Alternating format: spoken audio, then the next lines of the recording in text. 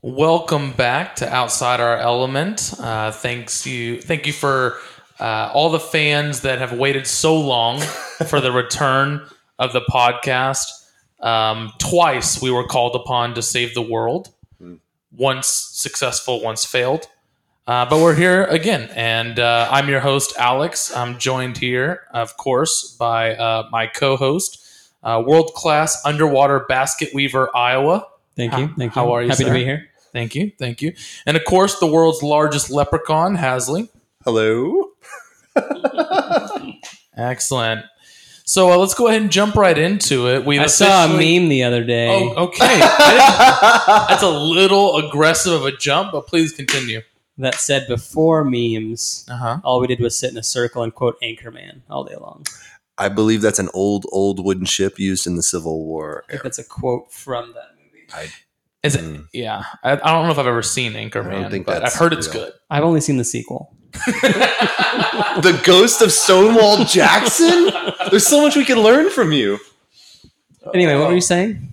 We've officially reached summer, and being in the heart of Texas, it is hot as balls. Literal balls. But I had a quick question to start the podcast off this week in regards to a little bit of Summer 11. I want to know your opinion on what is appropriate beach attire for men over the age of 30. Whoa. I've got this. So I fortunately, with my wife and I, we got to go to an all-inclusive resort. Receipts? And, well, I'm actually a trophy husband, so she paid for it all. I'm not going to discuss all the receipts. I don't even know them personally. I'm just sure they were at a very good. Cool. So you guys were at a log cabin. It was awesome. And on this resort, there were quite a few European fellows. And I can vouch that thongs are not the choice. Speedos are not appropriate beach attire for anyone. Can you confirm that these European men were over 30? Without fail. I not only have obtained copies of their birth certificates whenever I got the copy of Obama's. I also, he's not from Kenya, spoiler alert, it was Hawaii. The Jews were right. But they all were well Oiled. Understatement. Baby oil. Sometimes these particular Speedos were extremely revealing when they would take naps and maybe have intimate thoughts of things and would reveal. Not a joke when boners of the elderly were used against me. Okay, so what I'm gathering is Speedos not appropriate. In any weather. Okay. Just because they make you question your sexuality? Correct. I actually didn't realize I had an old man fetish until, and that was the thing. It's like, my wife's here, and I'm like, hey, will you please dress like an old man? And she said, what? And I said, never mind, I was kidding. But then I wasn't. So since I can't take that back, I would just have to tell. I mean, I'm the kind of guy that if I can't enjoy something because I'm married, no one else is allowed to tempt me. Okay. Government regulation. Because I'm going to start enjoying the boners of the elderly, we have to make sure it's regulated that they can't be out in mass like they are at that particular resort. So we have an idea of what you think is not appropriate. So what do you think is more appropriate? So I think if you're older than 30, you should wear Speedos because it's really great. That's not the view is amazing. Opposite of what you just said. I personally You're flip-flopping on the issues. There were no flip-flops. There were only thongs. And for the record, just because I think that it's distasteful doesn't mean I don't enjoy the view. Amen. Oh. I don't know how to follow that. I expected you to come up with some sort of joke answer, something not serious. I was And, speaking like, from the heart. Heavy. Really, yeah. Like, that was really dark. They were very tan and muscular It must be and from fat. Italy or something. It was all for Italy. All the hair was curly. Extremely. Thank you. You were you guys there incognito? Were you actually dressed as the We old were men? those guys, I actually. freaking knew it. And that's why I was so turned on. It's bad grandpa, but... She's my cherry pie. Continue. Oh, I don't know how to follow that. I mean, all I have is joke answers.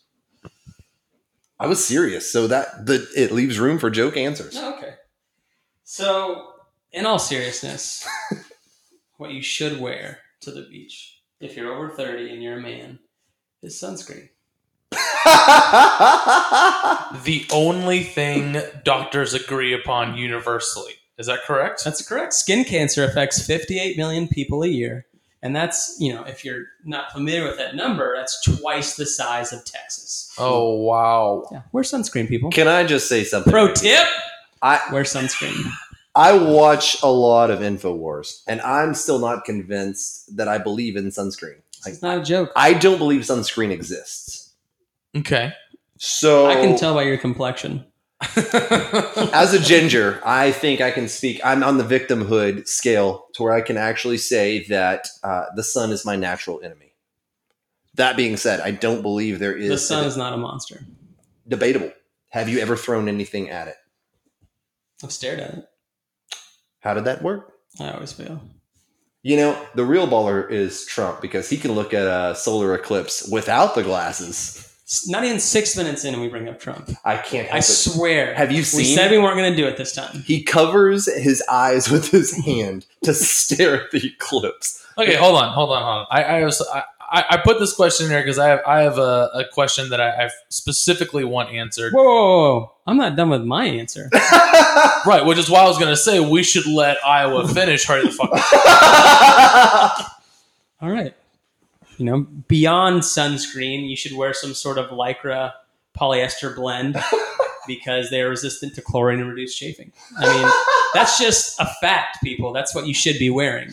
Yeah, I'm gonna need you to take it 2 steps back and first of all explain what the fuck you're talking about, and second of all, give me a real world example. And prove to me sunscreen Okay. exists. Finally, my third and final point is you should wear confidence. In the era of the dad bod, wear what you always have.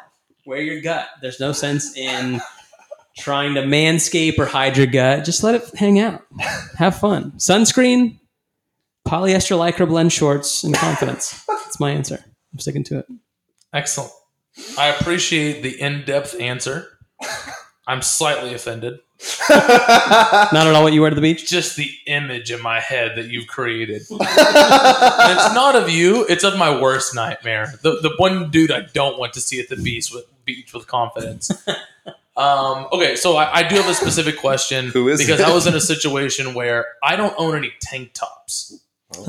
Right? Getting ready to go to the beach, I was contemplating the purchase of a tank top, and I didn't feel it was appropriate for me to wear a tank top, as that is, the cutoff for that is... Cut off. I like what you did there. Thank you. Cutoff for that, I did it completely on purpose because I meant to. We could tell. We lament it too. I think the cutoff for that is, your college... like a college bro can pull off the neon tank top. I'm curious. Are you saying you don't own any tank tops? 0. And where are you from? What do you wear when you beat your wife? Yeah. You're from Mesquite, right? I'm pretty sure it's a tank top. I'm pretty sure everyone who graduates from any At least in Mesquite Southern High School. California, it's a tank Exactly. top. Normally when my wife's beating me, I'm wearing a Bon Jovi t-shirt. Is that with or Deserve without it then. with or without the maybe scooter something stick? 50% silk, This is a 50% fetish polyester. I would have a ball talking about fetishes with you guys. So are you guys we're all over 30. Are you tank top guys? Wife beater only. Wife beater, Even yeah. when someone asks, Right, but are you wearing your wife beater exposed, or is it specifically an undergarment? it's basically like a bra for me. I cover my nipples because they chafe. Is both a suitable answer? I would It is if you have an example. picture it didn't happen. Wait, what? You want an example of when I wore it and when I didn't? Well, right. I want to know if you're choosing to wear it as an undergarment, but then you feel that there are times it's appropriate as outerwear. I'd like to know where you draw the line. Ooh. Well played, sir.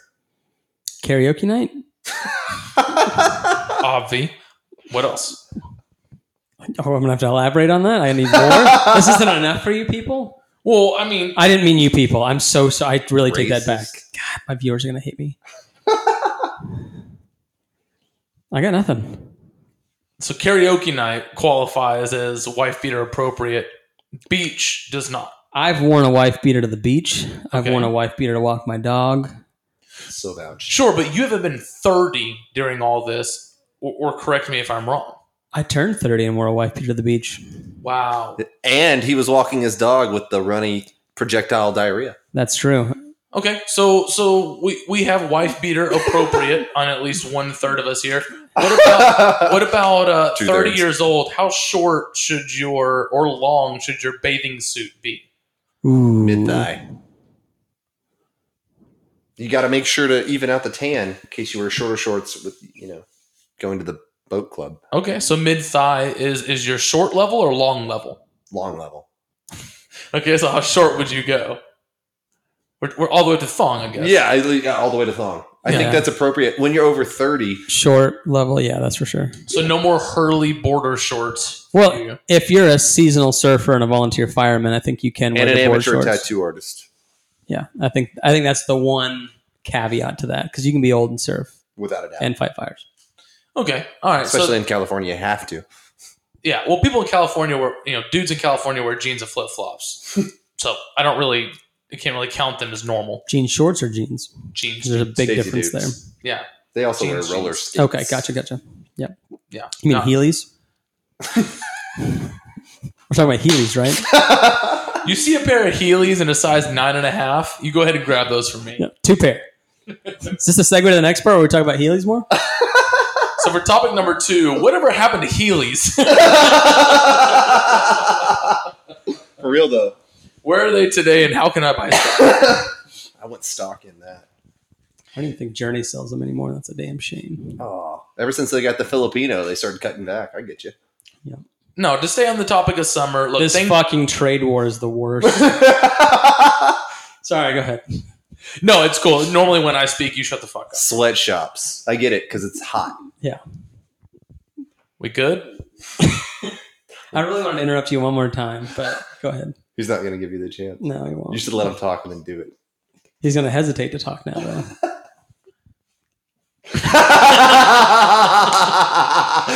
He flipped us off. Not using hands. Let the record state his pants are off now. As I was saying. Speaking of heat, it's getting pretty heated on YouTube lately. I'd like to pass it over to our field correspondent, Hasley, for a report in some YouTube controversy surrounding at least one Steven Crowder. Hasley, please let the audience know what they don't already know. Yes. Thanks, Alex.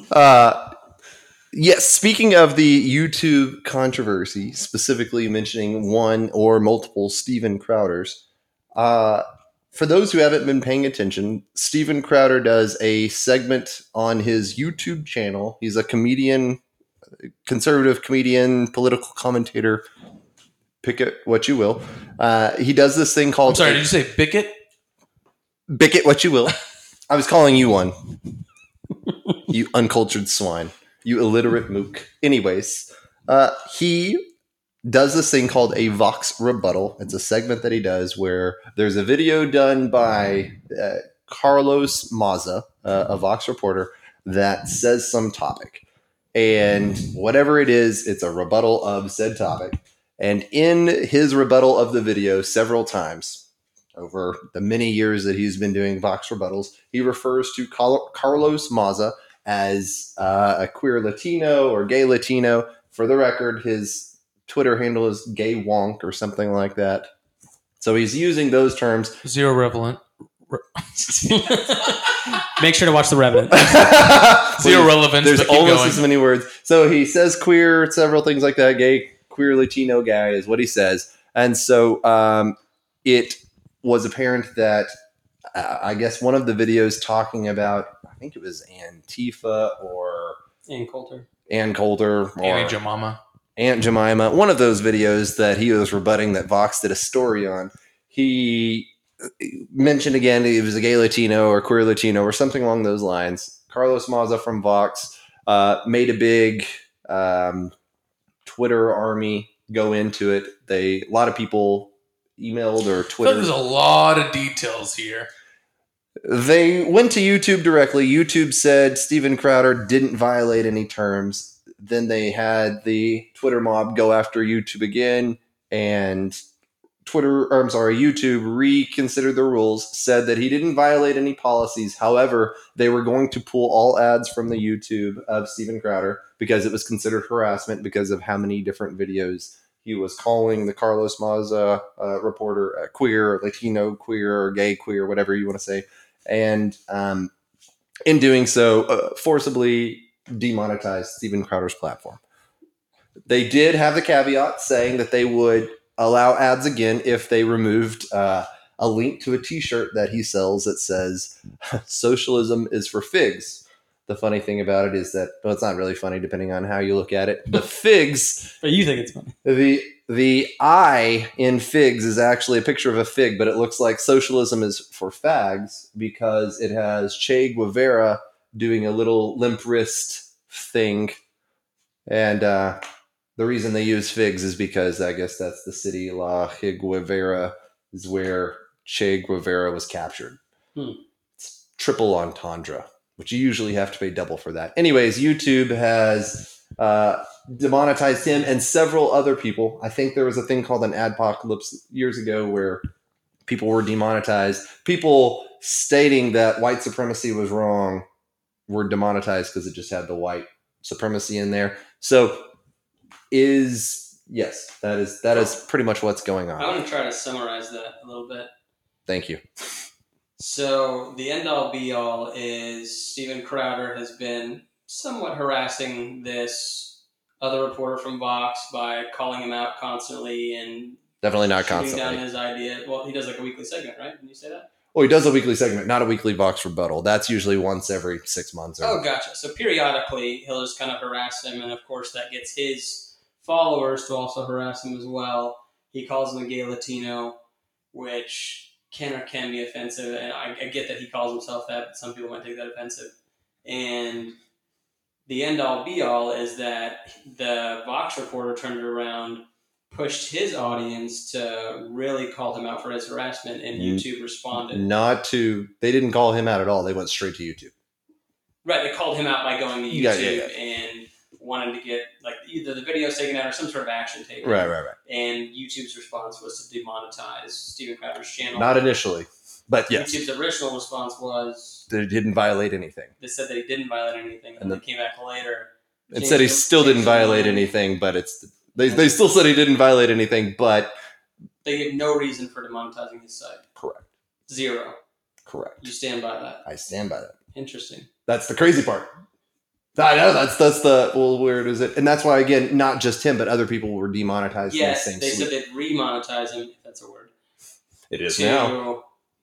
If he took down a shirt. No, if he took down a link to the shirt from the video. Not that he can stop selling the shirt, or even if he advertises the shirt, they just don't want to link for it in the comments. So or if in you the, connect the dots, they demonetized him for a reason, and it's the shirt. It just happened to fall around the same time that all this backlash came from the Vox followers. happened to fall along the same time as the New York Times article about YouTube and Gay Pride Month. But yes. Gotcha. Okay. I think we're all caught up. Is everybody on the same page? Sure. So there's two things that we're going to tackle here. And normally I'm the type of guy that just wants to take the high ground and speak about the overall topic. But I'm going to go ahead and tease this one out a little bit. I love this. We're going to go ahead and turn up the heat. So It's getting hot. It's getting hot, it's very apparent that, and it's okay. Okay. I'm giving you, this is an okay thing. But it's very apparent that you have a strong opinion on this, Hasley. So as opposed to having you play the role of a commentator on this, I'm going to actually change it up, and I'm going to do a small interview with you as someone who opposes the decision that was made by YouTube. Are you okay with that? That's a great idea. Okay, great. So with the decision, let's start with a couple of things that you said in your description. So you specifically referenced slurs that Mr. Crowder used against this reporter. Can I ask a question? Description. If you let me finish mine, I'd be more than happy to let you rebuttal. You talked about how Mr. Crowder used specific slurs towards this reporter and justified it by saying that this reporter refers to himself as a gay person. I'm going to give you a chance to rebuttal. I wanted you to expand on that and make sure, number one, did I understand that correctly? And number two, if someone who identifies as gay has a handle that refers to them as gay, does that make it okay for someone else to use any gay slur that they would like to describe that person? That is exactly where my question would go to you. What defines a slur? I would say anything that was taken offensive by the party that it was said to. So if one person is offended, that means it's a slur. Is that where we're going? Think of all the ways that scenario plays out. Is that what we define slur as? Sure. In the short term, until you give me a situation to prove me incorrect, because I'm very open-minded. Right. Sure, I'm okay with that definition. So YouTube has videos right now of Stephen Colbert saying that Donald Trump is basically the dick holster for Vladimir Putin. Is that a slur towards gays? Because some gay people might be offended that Donald Trump would be considered gay. Sure. So is that a slur or not? Is that something that should be reprimanded for being a slur?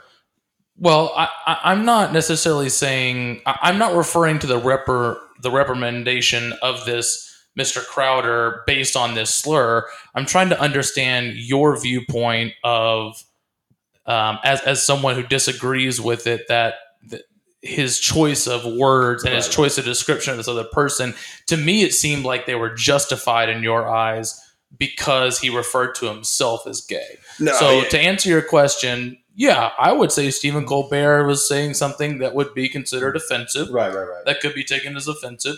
I'm not saying that he should be treated the same level. I'm not saying that Mr. Crowder should be punished for it. Right. I'm just trying to understand and explore the way that you presented that information. Absolutely. Thank you very much for your clarity. That helps a lot with me. The video of any Vox rebuttal is roughly 10, 15 minutes long. Most of the rebuttal videos consist of differing with the ideas, arguing with the ideas. And in that, when he uses the quote-unquote slurs that we have now defined, he says, oh, but the gay Latino says it's okay, so everyone's cool. And so he's using it in a comedian-type role, not a I hate you, you queer Latino kind of thing. Okay, sure. But with that, what I'm saying is it, so you feel that because he's using it in a comedian type role? Oh, no, I'm not saying that that's justified. And let me make my position clear on it. If you're a slur against someone, sure, you're a slur against someone. That's not good. That's obviously a bad thing. You don't want to offend someone, especially if you're going out of your way to offend someone. I completely agree. Thank you very much for your clarity. That helps me out. Whether or not he said something that's acceptable or not is one thing. Because I completely agree. If someone's that's my issue with it is any sort of banning or demonetization of anybody on what's quote unquote a platform versus a publisher. That's where more of my issue comes. Not the I get what you're saying in there. If specifically if I'm a gay Latino reporter and I keep hearing about this quote unquote comedian who's a political commentator who sometimes is, but sometimes isn't. Sometimes he's funny, sometimes he's not. I get where you would be offended by that, all those kind of things. That's not my argument is where do you draw the line? Gotcha. That's more of my angle. I know you well enough to know that wasn't your thought, but the way that you said it made it seem that way. Right. And that was why I wanted to, pull that, comb through that. Absolutely. Exactly. Comb through that is because I wanted to get to the heart of your opinion on that because I felt the way that you presented that gave off that opinion. And I know you well enough to know that's not you. So, okay, great. Then I'd like to jump over. So let's talk about it. I think this is a great topic of freedom of speech, right? Platform versus publication.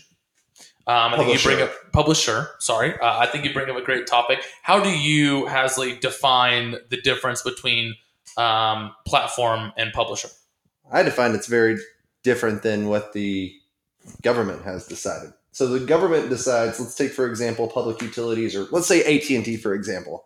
And I use my AT&T phone and I call Iowa and I say, "Hey Iowa, racist things. You gotta racist things, and also let's kill a guy, and also I don't know, let's copyright and plagiarize, and let's do all of the above." Yeah.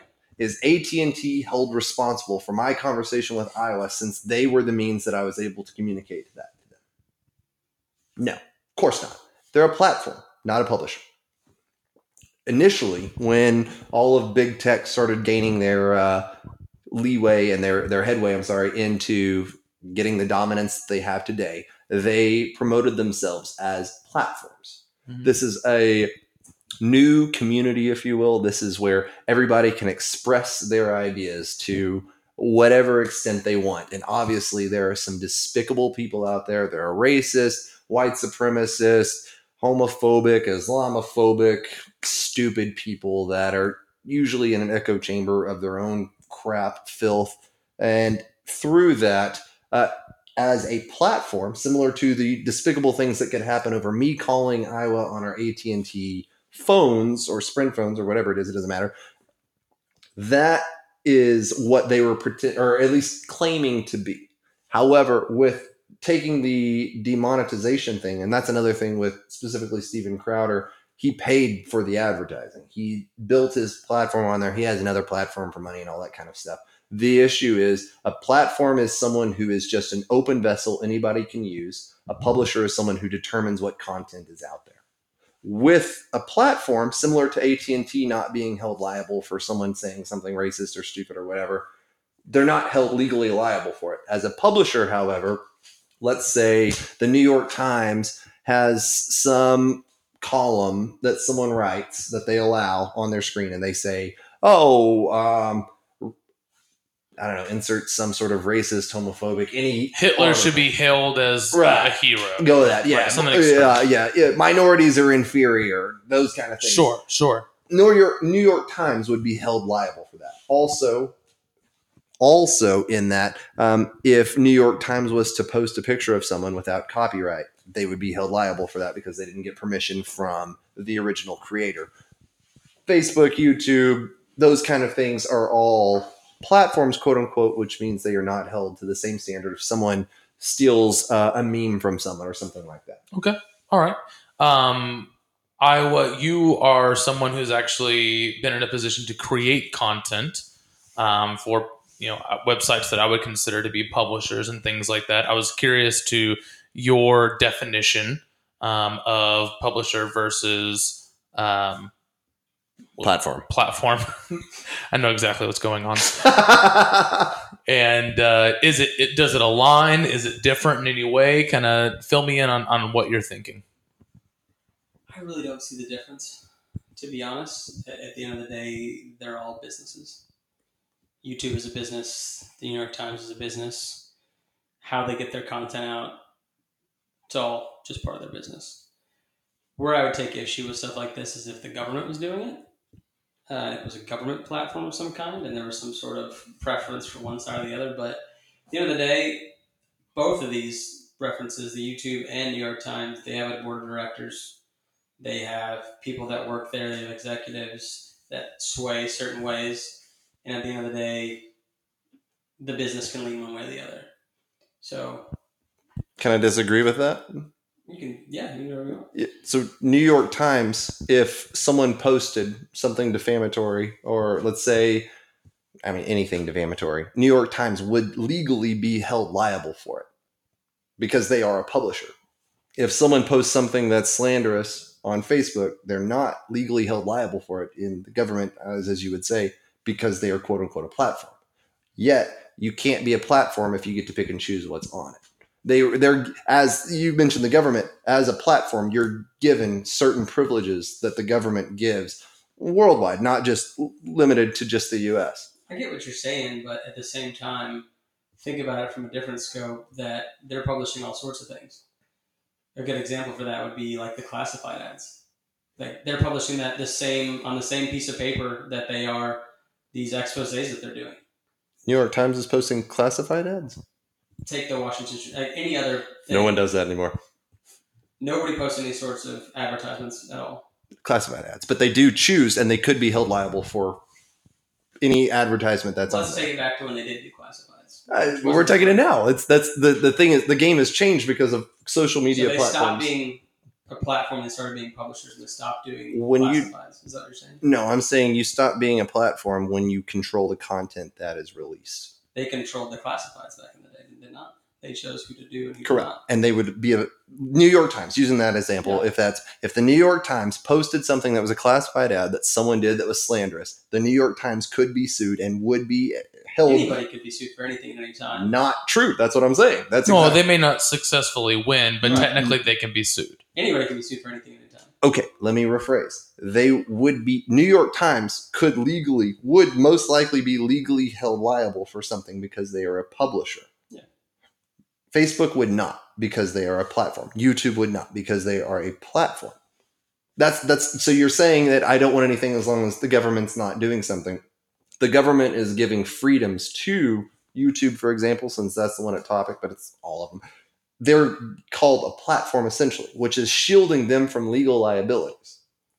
So they're having their cake and eating it too. just to clarify, the New York Times sometimes will post something that's incorrect. Correct. And they will do a retraction Correct. later on, right? And that's probably the right thing to do, Absolutely. right?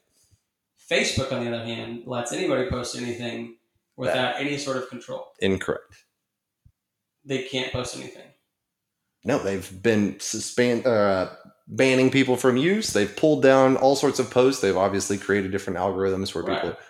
And they've talked about moving forward with government regulation that they will be posting some sort of bot or algorithm that says this may or may not be true, essentially, when you're sharing articles. So it's like they may not currently be like the New York Times and be held responsible because it's kind of a new medium, Agreed. but they're heading that way. Yeah. And the government is having, like, the Cambridge Analytica, all these other talks about privacy. Like, the government is getting involved heavily with social media platforms. Facebook, an example, but YouTube as well. Yeah. Who it's wants only a matter that? of time. Who's Well, been hold at- on. Yeah, right. Let me jump in real quick. So I got a question for both you guys, and I'd like them to be answered independently. So I wanted to start with something that you said. You said that you don't see a difference because the content they produce, they still have a board of directors and things like that. I was just curious to see if you consider what's uploaded on YouTube, if you think that that's YouTube's content that they produce or content that's just produced on their website. Great distinction, because YouTube has their own content, Right. and they can be held liable for that, just like anybody on YouTube can as well. Sure. The New York Times, obviously, they have complete freedom, so I do give you that point. Yeah. So I was just curious about that because when you phrase it that way, I wasn't sure if you thought that everything that YouTube held themselves responsible for everything that was on. But I think through your discussion, you said that's kind of the direction they're going. Right. Is And that at the how end I of the read day, that? right. And at the end of the day, both platforms lean a certain direction and are controlling it. The New York Times is left leaning. Would you agree? And that's what they put on their paper and on their online Right. platform. I would say YouTube is left leaning. To an extent. Others would argue with that and say it's right leaning because it's if you read the New York Times article about Really? YouTube, they would say it's actually a trap for the right. I would agree with you that at least from the top, it's more left leaning, but do you understand that's debated? Of course. All right. So for Hasley, I have a question. So YouTube starts out as a small company, as most companies do, Mhm. and they want to be a platform for Mhm. people to be able to post videos and post content, and so that's how they set out. Through their growth and their platform reaching so many people, Right. maybe they are starting to feel a responsibility for the outcomes of the content and the reach that the content has based Absolutely. on the platform that they not only created, but they have the responsibility of governing. An example of that would be their recent attempt to take down pedophilia, pro-pedophilia type videos and or comments, right, where they were called out and found that it was a breeding ground for people who shared pedophilia type of attractions and had these types of discussions and comments and things like that. So as they start to understand how they are changing and morphing and fitting into today's society, I think one of your bigger issues is they can't have their cake and eat it too. Are they going to have? They can't have the protection of a platform while issuing the governance of a publisher. So does it, what if they're in, so my synopsis is maybe they're in a transition point at this time. So how do you see it be fair or the best way from your outside your element contribution here, opinion? How do you see the best way, if what I'm saying is true, how is it best for them to make that transition over to a publisher where they do now govern the content based on the effects and the outreach they've created through their platform? Right. Absolutely.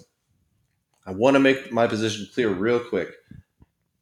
Businesses are businesses. Private businesses have no reason. No one should tell them what to do. Shouldn't be the government, especially not some whiny conservative people saying they were treated unfairly. I want to make that very clear. Sure. No one has the right, specifically under the Constitution, thank goodness, to tell someone what to do.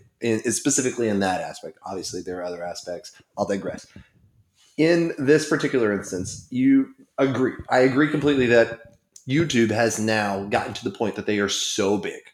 They are the only medium essentially for transferring videos. And in fact, I would say it is the best platform, if you will, that does the best to stay neutral on regardless of who it is posting, including pedophilia and or white supremacy, Holocaust deniers. that is on the YouTube. Credit to YouTube in allowing that kind of stuff to happen. However, one of the things that is different, if you take a look at how YouTube actually got started, at the time that YouTube was created, there were several different platforms that people could use to upload videos on. Vimeo, I think, is still around, right? Oh, yeah, big time. So there are some other videos that they can still use. The thing that YouTube did that set them apart, which honestly launched them to the juggernaut that they are now, is that they said, we will pay you to put your content on. If we're able to monetize your videos, if we're able to post ads with your videos, we're going to pay you for it. Mm-hmm. And again, using the Steven Crowder example where they said you didn't technically violate anything, but then they obviously did. The big issue with it all, if you're trying to transition, the way that he was asking, is that if you're trying to transition, a great way to start is to deplatform Alex Jones, is which they did initially. Right. Going after Steven Crowder next. That seems, especially he's got like 3 million, 4 million subscribers. It's a bigger fish in the pond, needless to say. So if you're trying to go with that, be transparent. Say, hey, we don't like the crap that is going on. We're going to now start, even if you don't violate what our set rules are, we've got the discretion to choose that as we will in allowing what we want to have published, which would again go back to then if you get to determine what you're publishing, how would that make you less liable? Especially in the case of I'm going with the free business. You pick whatever you want. You can demonetize or block or whatever, whoever you want. I agree in that, right? Then at the same time, if some, suicide murderer guy starts posting a YouTube live video of how he goes into a school or something like that, you would be held liable for that because you didn't block it. Right. So that's your point. That's my whole point. Is I don't really care about blocking Steven Crowder or anyone. Right. You're a private business. Block whatever you want. But if you don't set the rules, make them transparent, and then treat yourself as either a platform or a publisher, where do we even know where to go? And I think that your first part is where we agree. This is a tricky one because on one hand, I believe in free speech. People should be able to say whatever they want, even if it is idiotic and ignorant. Stupid, mostly ignorant. Yeah. Say it, scream it from a mountain. Do whatever you want to do. This is a free country. At the same time, like you said, if this is your business, you should be able to do whatever you want. Absolutely. The New York Times has a leadership. The YouTube has a leadership. If they decide this isn't going to be allowed on my platform, they should have the freedom to do that. And I completely support that as well. Same. If Steven Crowder doesn't agree with it, he can find another platform for all I care. Well, that's where the gray area comes, is because YouTube bought out and essentially beat out all the competitors by paying people with this false premise that they would allow whatever you want to post. Sure. And this is, maybe the real question here is the monopoly fair or not? Which could be for another time. But Right. I don't want to go into antitrust stuff. at the end of the day, I don't think I don't know if there is a right answer here. I think we're in agreements that free speech is being suppressed here, and that sucks. But at the same time, we're pro-business, and they should be able to do whatever they want. Right. But it's a tricky one. What would you say you are more, pro-business or pro-free speech? That's a tough one. Free speech, I guess. Yeah, it'd have to be free speech, right? Right. But at the end of the day, we have both. I agree. Yeah. Yeah, I think the world, it's not black and white, right? There's going to be some gray areas, and there's going to be mistakes made. As you know, I don't know, but I would assume some of these conversations happen internally in YouTube as well. My evidence for that is they made a statement, they then retracted it, they then changed their basis on it and opinion on it without a whole lot of detail into why they did that. Right? Those are facts of the situation, and it's one of those things that it's not easy just to figure out on day one. It's not easy to just make a decision automatically and that be the right decision. There's going to be mistakes. There's going to be, they're going to go on both sides of the spectrum, on too loose, too tight, on these specific situations. And because there really hasn't been anything like this before, at least that I can think of or relate to, where people had such a platform to reach so many people, that it's going to take a little bit of exploration, a little bit of trial and error. And, that's even assuming that the endpoint is something that the public would deem correct. Absolutely. Right. So, which I think in the end will sort itself out. If YouTube keeps messing up, if this is a mistake, the public will react. A new platform will poke its head out, and YouTube will cease to exist. Capitalism. And I think that's the beauty of capitalism is like, they can make mistakes. This is ambiguous, and the public will decide in the end. Agreed. I just have one last tidbit on that. Jab? Yeah, it's kind of a jab, but then I want to circle around and end it on a good note. For the record, Steven Crowder, specifically in speaking to Carlos Maza, has always been vehemently saying, good word, don't do any damage. I condemn anyone who would try to do any harassment personally to Carlos Maza.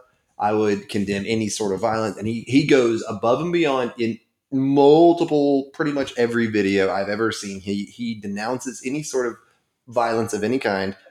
Carlos Maza, on the other hand, has said that violence is sometimes good. He suggests people should be milkshaked, those kind of things, which I think is a little more egregious than calling someone gay Latino. One more last tidbit, and then I'm done. Give YouTube props. They might have demonetized Steven Crowder, but they did not remove a single video. Even all the ones that were flagged, they have eventually said... They could have easily deleted their channel, and that's something they do often. Exactly. They demonetized the crap out of it. And they gave him a way back into it. They gave him a way back in, and they have made sure to keep his stuff on there, which gives them more of a platform feel than a publisher feel, although I heard it was Dan Paxman, I think is his name. This guy Joe Rogan interviewed, and he talked about how he and a couple other people, when YouTube did that blanket demonetizing, Steven Crowder is going to be fine. He's got his own platform for things. Other guys, not so lucky. And I think his name is Dan Paxman. He's a liberal even. And his arguments were talking about white supremacy and how false it is and how the fallacies about it. And he was demonetized. And smaller people like that aren't able to handle a demonetization as well as someone like Steven Crowder, which is unfortunate. Oh, yeah. There's been a lot of talk lately about how there's this really complex algorithm around getting rid of white supremacy accounts, and they can't distinguish them between conservative accounts. Exactly. That's a big issue. Oh, and progressives denouncing white supremacy. It's kind of funny. It's the crazy thing. Anyways, so give YouTube props. I agree with the second part. The first part, I know nothing about. I don't know what Steven Crowder said or what this other dude said, what they didn't say. To me, that's anecdotal, but I mean, you could be right. You could be wrong. I don't know. As someone who's watched pretty much a lot of the Vox rebuttals because they entertain me. Sure. I believe that you've watched all the Steven Crowder Vox rebuttals. I don't believe that you've watched the other guys' videos to a full extent. Yes. All of them. All of them. As many as Steven Crowder. Would you say that? Yeah, Steven Crowder doesn't do that many. You've watched as many Steven Crowder videos as you've watched the other guys' videos. I have watched every single Vox video of the Vox rebuttals, which is what the topic is. What Steven Crowder does. Yes. Right. I'm not arguing that. I'm saying, what's the other guy's name? I keep forgetting. Carlos Maza. You've watched more Carlos Maza videos than you have Steven Crowder videos on YouTube. No, I'm talking about specifically of the Vox. Right, I'm not talking about that. I'm saying you said that they said this and he said that, and this is the things that are going on. You've watched more of the Steven Crowder videos than you have the. I already forgot his fucking name again. But yeah, Maza. Yes, Steven Maza.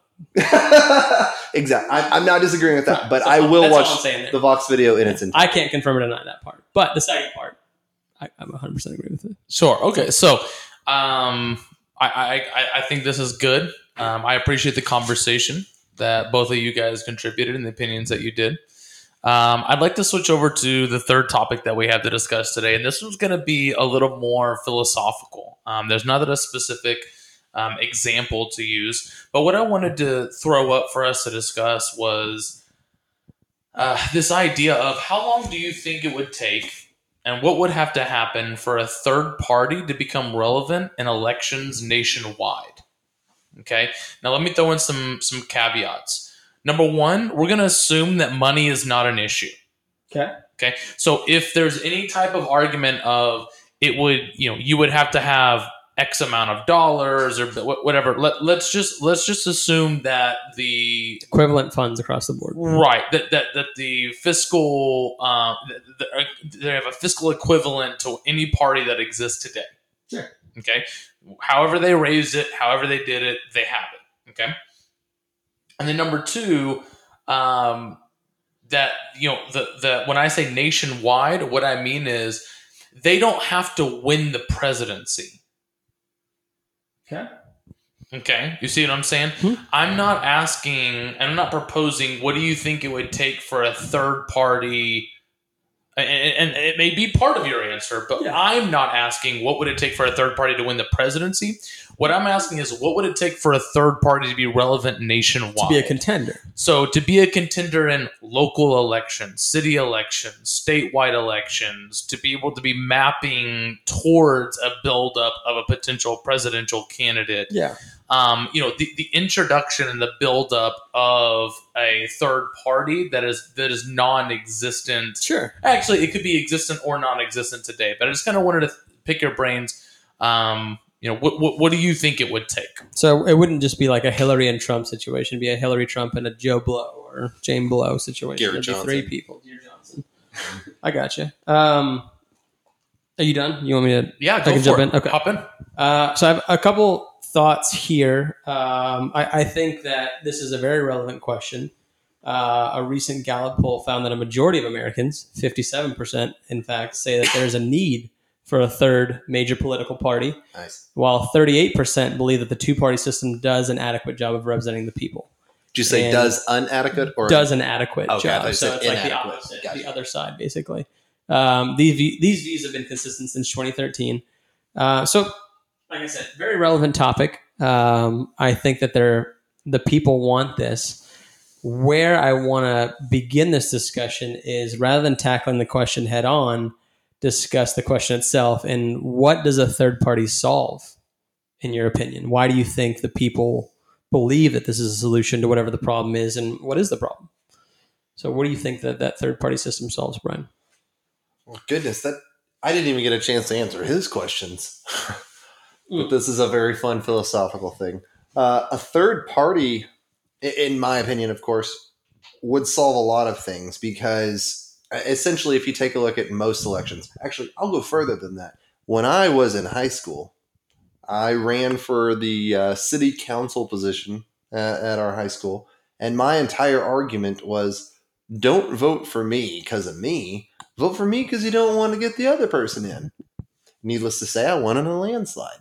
And that's one of the things that is kind of pretty much how our politics is now. It's no one voted for Trump. Well, some people might have. Some people voted for Trump because they thought it was a great thing, but most people voted for Trump because they're like, man, I don't want Hillary. Anyone who voted for Hillary was probably obviously thinking she was a good candidate, but also thinking, please not Trump. Yeah, that's a good. A lot of people wanted Bernie, if anything, but at the same, I'm not going to get on that. But at the same time, that's one of the things that was the issue is that I haven't voted for a candidate I liked transparently, except for when in 2008 I voted for Barack Obama. I thought that he was a very charismatic speaker. I thought that he he kept his entire message was about unity. His presidency might not I was going have. to say, this is being recorded, right? His presidency might not have lived up to many of the lofty goals he suggested on his campaign trail. However, he did have that message. That was something I liked his charisma. I knew he was new. I knew he didn't, but I liked him. There was something about him that you just wanted to like. You wanted him to win. You just He was like an alive JFK. Honestly, that's actually a very good comparison. That he was a trendsetter, and there hasn't been a candidate in pretty much any election I can think of since In our lifetime, for sure. that. I like this candidate. Yeah. It's been well, I guess better than the other person. Sure. I want to vote because I want to feel like I have a right to argue with politics and how everything in the country is stupid because I've participated. Yet at the same time, I'm not really happy with any of my choices. So a third party, to answer your first question, would solve a lot of things because it would just give someone another option. I think people on the right and the left right now do everything they can to pander toward their bases, which is stretching everybody further right or further left, which is missing on a vast majority of the country. I think a third thing would pull people in a different direction that the right and left wouldn't get so crazy on pandering to the base. Also, to answer your questions, I don't think that you would have to win a presidency to change the election. I think that, you could take a look at Ross Perot back when he went against George H.W. And even Bob Dole. His drawing the numbers was because he was a different type of candidate. He also had a lot of money, but taking the money out of it, he was a charismatic figure as well. I think that if Gary Johnson hadn't flubbed his whole what's Aleppo kind of thing, Sure, he would have been much more of a hard hitter than what it looked like. So a third party would give more moderation, which is what most of the country wants anyways. And at the same time, if you take money out of it, they would have a legitimate chance because the ideas alone are actually quite substantial. Talking about those ideas, what sort of views do you think a third party would have? Obviously, we've got the left and the right. What would that third party consist of? How would it be different? I think personally, maybe Sure. I'm biased. No, yes, go for it. The most prominent thing I've heard from left and right people that if they could pick a party that they typically identify with, it would be more libertarian. They just want to be left alone. They're tired of everybody telling them to do this, tell them to do this, and you need to vote this, and you need to vote this. Everyone just wants to be essentially left alone. Obviously, you don't want anyone taken advantage of, and they just want to be able to live their lives in peace. I think a third-party candidate, specifically someone who is moderate, basically preaches that. Hey, let's just be cool. Right now, I hate the fact that both the right and the left are just turning everything to an 11, saying we're in this existential crisis. Are you kidding me? Everything's fine. Why is everything always a crisis? And I think a third-party candidate basically saying everything's great. Here are a couple things we can work on. The world's not going to end in 12 years looking at the New Deal, and the crisis at the border is not a national security issue, at least not now. If it's been one consistently forever. I don't know why now it's all of a sudden that we got to use executive power for. But I think a third candidate just saying, or a third party saying, come on, guys, can we just chill? We're extremely prosperous. Yes, there are certain outliers of bad things happening everywhere, and we should definitely try to address those. However, can we all just tone it down? Mm-hmm. I think a third party would be able to alleviate all the pressure cooker of what is politics. I concur. To kind of go back to the original question, unless Alex wants to say something. No, I was just saying, make sure you hold your mic in front. Please. I can do that. These mics make a lot. Ultimately, I think there is an issue of people picking the lesser of two weevils. Weevils? Yeah. Boll weevils? Do you know what I'm talking about? There's a ballad like that. I don't know. Do you know what I'm talking about? The lesser of two weevils? Two weevils? Weevils. Yeah, the boll weevil. Yeah. From what movie am I talking about, though? I was specifically talking about a ballad. It's from Master and Commander with Russell Crowe. I'll send you a copy of it. I seen it in theaters. He also has the same look in Les Mis. He does. He's in that? He's very flat. I think one dynamic, thinking of all the factors of this question, is they would need a lot. They would need a lot of third-party candidates, and it could be the same party. We can use the Libertarian Party as an example, but when it was Republicans back in the day fighting for control when it was facing off against Obama again, there were a ton of candidates in the running. Now we're looking at the 2020 elections. Obviously, we've got Trump and we've got a ton of Democrats throwing their hat in the race. Right. And there's this trickle effect of obviously they can't all win. Right. But if they drum up enough buzz and get enough supporters, when that primary candidate does present itself, They get to be VP. somebody gets to get to be VP, but they all are like, we support so-and-so. Right. I mean, Ted Cruz is the perfect example when Trump was running. Like, complete enemies. The stuff that Trump said about Ted Cruz was awful, and his wife. Right. And what did Cruz do? And his dad. Especially his dad. Oh my God. And he backed him. Yep. He still was like, I still think Trump's the best candidate. He has 100% of my support. If you vote for me, exactly, you vote for him. That's why I don't like Cruz. Right. That point aside. Term limits. Yes. A whole nother separate issue. That aside, the third-party candidates we have now, like Gary Johnson, they don't have enough of that. There's not 15 pretty decently well-known people or entrepreneurs or celebrities running on that third-party platform. You've got a handful. Agreed. The other people are just complete unknowns. Hell, the people running that are the front runners are kind of unknown. Right. So I think what it would take to answer your question is a lot of people in that party to run. And if they could generate enough buzz and then support that primary candidate like they did for Hillary or like they did for Barack or Trump or any president that's ever happened, I think that would be what it would take. I want to spend a minute on that. So I think a lot of people who are thinking about this topic would think in their head they have an image of a golden child, right? A singular candidate running on a third-party platform that offers the answer to everything that they want. Right. And they assume that there's a majority that agrees with them. Golden God. Because there's an egocentrical view that we can never really shake, even from childhood, in that the majority must be on my side. Because what I think is logical. Based in logic, or whether it be based in emotion. How can people not have the same emotion?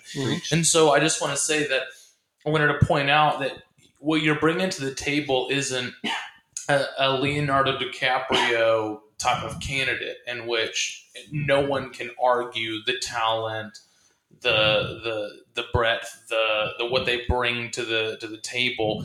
But what you're saying is for a third party to emerge, that would actually require multiple candidates who would draw large pools per that candidate, that in which once a singular representative, and I know we weren't really focusing on the presidential election, but that's fine, we can live here for a second, that once a singular candidate is chosen, that they can now take the support of all these people who were on the same platform and push all those towards this one candidate that was then elected to represent this third party, that would then create enough buzz or enough support to be competitive against the established parties of today. King of the mountain. It sounds to me legitimately like you would endorse Andrew Yang. So one of the biggest... He's an independent, but he's running as a Democrat because that's the best choice. Bernie Sanders as well, but I'm not disagreeing. My biggest thing is Andrew Yang has this is the guy who started Half Price Books? No, that's his cousin. It's his cousin. Different Yang. That's the Yin Yang twins you're thinking of. So Andrew Yang talked about how everyone would essentially get $100 voucher, if you will. So every person, period, of voting age gets a $100 voucher to donate to their candidate. And so I know we're taking money out of it, but money is the biggest issue in politics right now, which is one of the things. Props to Elizabeth Warren. She's at least acknowledging that money needs to get out of it. She wants to take capitalism aspects out of it. The corporations aren't people. I'll leave Citizens United alone. But the biggest thing that I'm thinking of is that with Andrew Yang, if everyone has $100, the government, I mean, we're already spending so much money anyways, but everyone gets to donate their $100 to a candidate they're choosing. Yeah. They would be able to pick a third-party candidate that a party might actually arise. I think the biggest so right now, let's say today, the three of us, we want to establish a third party. We got to get a backer and we got to get people on board. Getting people on board, I think, would be the easiest part because most people are really tired of the two-party system. Most people, I think that I get that you say in 2013 that 38% thought it was effective. I think that number is drastically changed. I think there are more people now than ever that would say, My comment said these views have been consistent since 2013. That was your That's what I comment. found. No, that's what I read. I don't know if it's true. I don't know if anything we're saying is true. from Is anything real?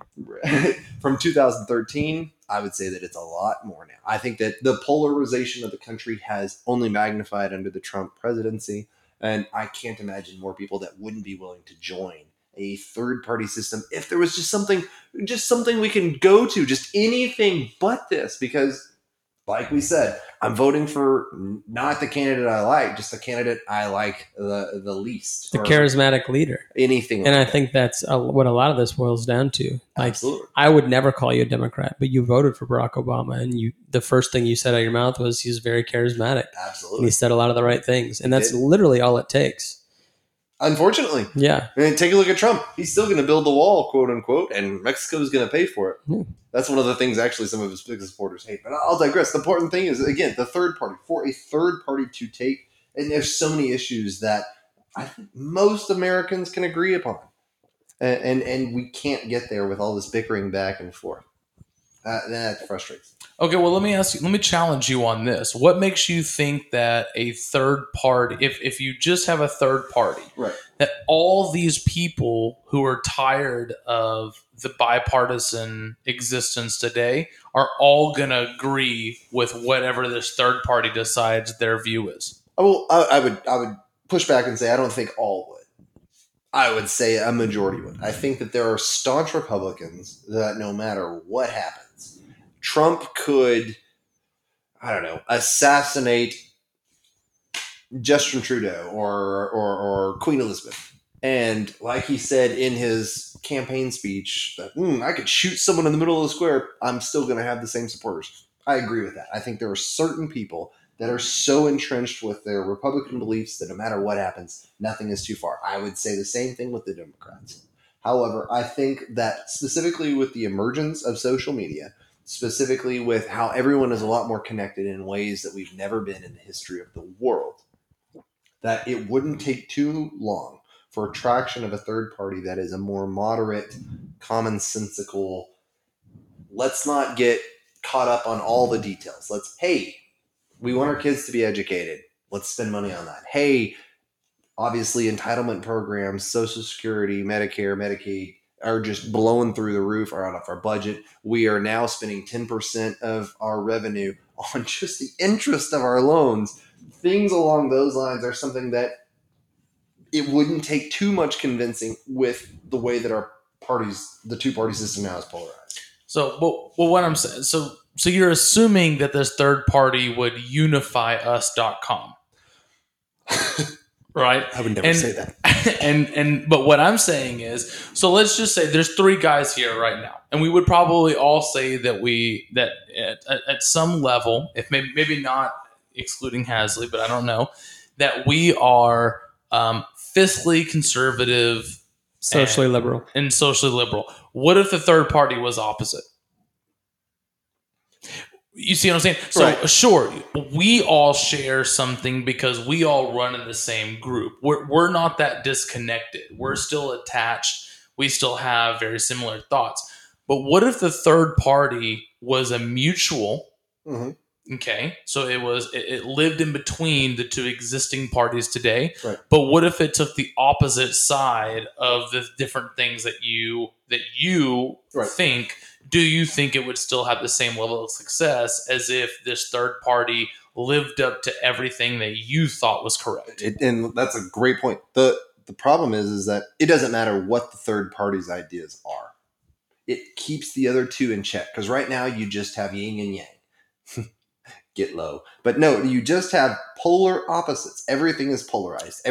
You have a third person in there, regardless of what their side is. It checks everybody. Okay, that's a very good point. Iowa, anything you wanted to add to that or no?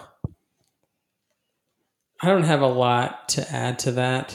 I think at the end of the day, while they are opposite parties, the Democrats and the Republicans, at the same time, they keep just leapfrogging back and forth. Yep. And they keep agreeing to not talk about specific issues. So I feel like in some ways they're the same party. We're like a one-party system. Right. We just trade back and forth every 4 to 8 years Preach. and then cancel out what the other party did. And at the end of the day, we really have one party. So I think, to Brian's point, having a third party would be a wonderful thing because they bring up the things that nobody wants to talk about. Yeah. Dan Carlin said it best in specifically talking about financing. And that was, miss Dan Carlin. I don't know why he doesn't enlighten us, but he specifically speaks about finances, which I know the whole premise was take finances out.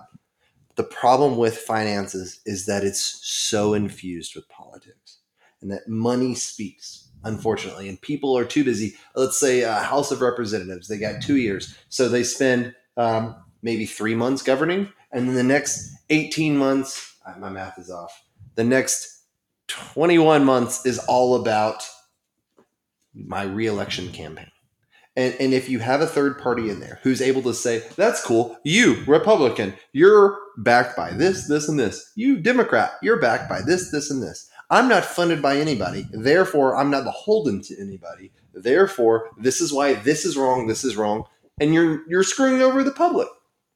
And I regardless of their views, whether they be extremely fiscally liberal or it doesn't matter.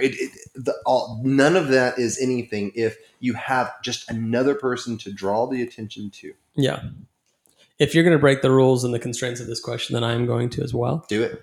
Coming back to the money issue, I think that for liberals, they vote by rallying, they vote by protesting, they vote by awareness, while conservatives vote with their checkbook. And I think that's why they win a lot.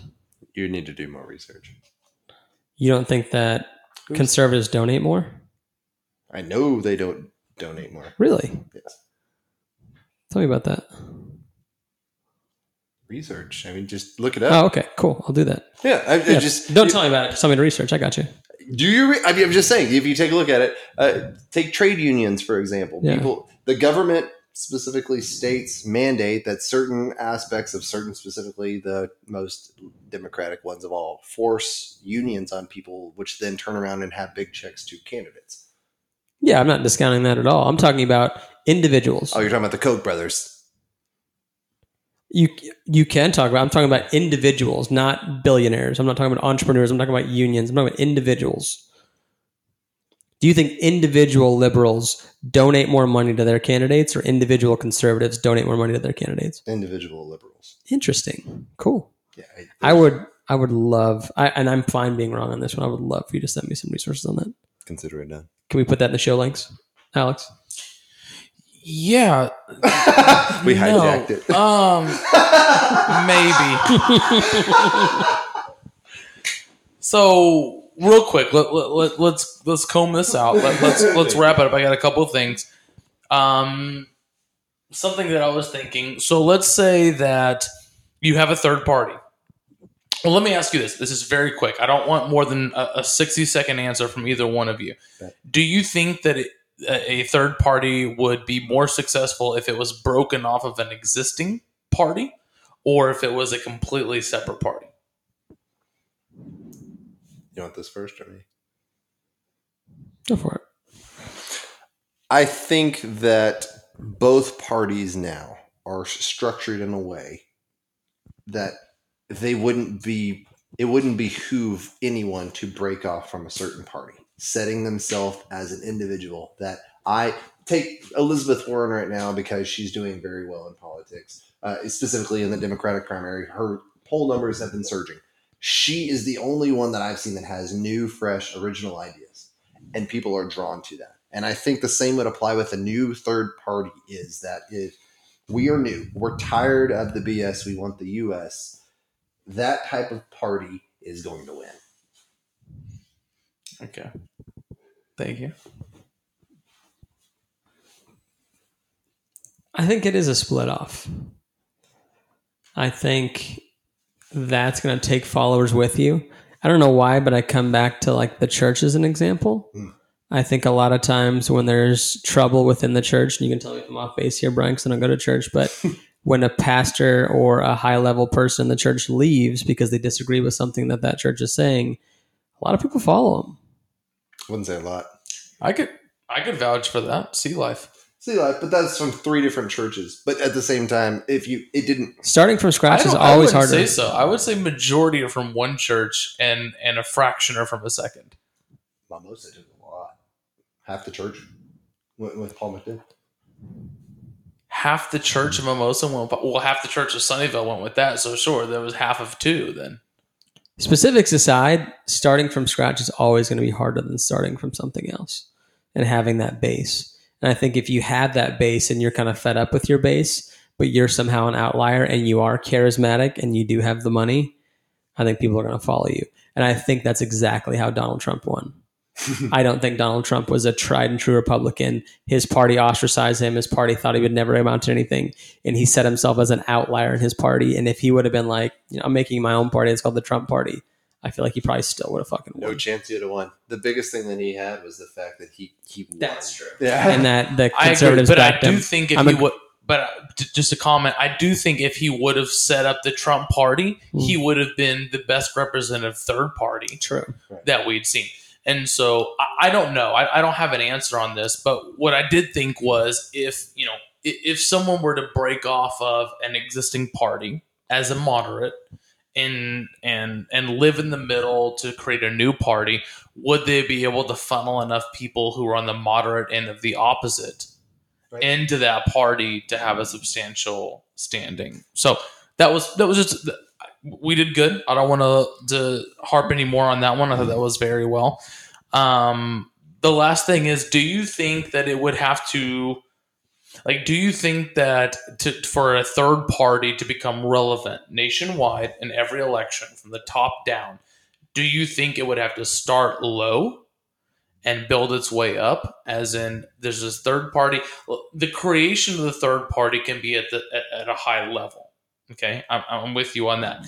But do you think that once a party exists, do you think it would take many local elections working their way up that would then get a president? Or do you think that electing someone up top, maybe it's not even the president, maybe it's a senator, something like that would then trickle down and have an effect of more people being voted in locally based on this third party? So do you think it would be a ground up or a top trickle down?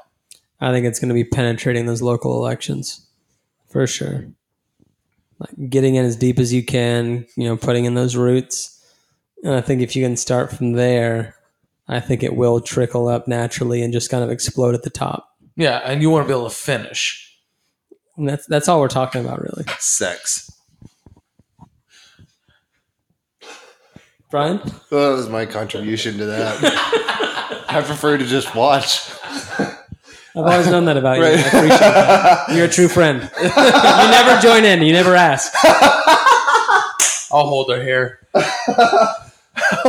I've been sleeping over this for hours. So I'm out of wine. right. So I would agree that a grassroots effort is something that you would think would be the best idea. I like the way you said if Donald Trump started his own party kind of thing. Actually, he might have been, if he right now said, I'm going to start a Trump party, his base has been consistent regardless of all the stupid crap he says. Right. So he might actually be able to do one. And I think that the grassroots would maybe last longer, but I think the best way to start one would honestly be someone from the top, someone with a lot of money and influence and or fame to be able to say, yeah, I'm tired of all of your stuff. Yet they're smart enough not to do that. I mean, look at the guy for that Starbucks. That's exactly who he went Democrat just because it's his golden ticket. Bernie Sanders. Right. And I contradicted myself earlier because what was my first point? My first point was they are successful because the other candidates back them when they fail. Right. So it's like, to Alex's point, they might not win by breaking off right away, but they are the best third-party candidate. And they may not win the president, but they may end up winning local elections. And then the next time around, they gain more traction and so on and so forth. Because I don't think this is an overnight thing, unless you do have a born-again JFK just pop out of nowhere with a third party. Who's the last third-party candidate that was any relevance? Ron Paul? Nope. RuPaul. Rand Paul, not RuPaul. You guys don't watch the E channel? I watch enough of the. I love the Grand Tour. Anything Formula One racing, like gosh. RuPaul's Drag Race, like I'm all about it. Oh my gosh, we went there. You're welcome, America. No, the last real candidate was Ross Perot. Oh, yeah. 16%. Dallas' own. Why was he successful? Texas. Okay, well that's His height. definitely not that. He was a short. Sure. Money. He was a billionaire, and he billionaire charisma. Charisma. Hey, guess who's our Charisma. president now? Debatable that he's a billionaire. I would argue with that. Yeah. But charisma. Perception is That's what it reality. takes. Right. So that's the thing. So for a third party candidate, if Trump or Ross Perot had not been so egotistical, we could have essentially had a third party in there. Ross Perot drew a lot from the Republican Party. Donald Trump drew a lot from the Republican Party. There are a lot of people from at least the Republican Party that are ready to jump ship. I think that there were a lot of people that actually were Democratic Party that voted for Trump as well in the Rust Belt. That there are people in the middle that legitimately want. Just find me someone who just. It sounds like he speaks for me. Yeah. I don't agree with The anything. extreme candidates aren't going to win. Right. It's just not going to happen. The alt-right, the radical left, like they're in the race, but at the end of the day, they're going to get weeded out every time. Everybody wants something more moderate. I think that's what the third party would have to bring. If the third party, I'm going to piggyback off exactly what you said. Iowa has spoken what we need to get a third party candidate.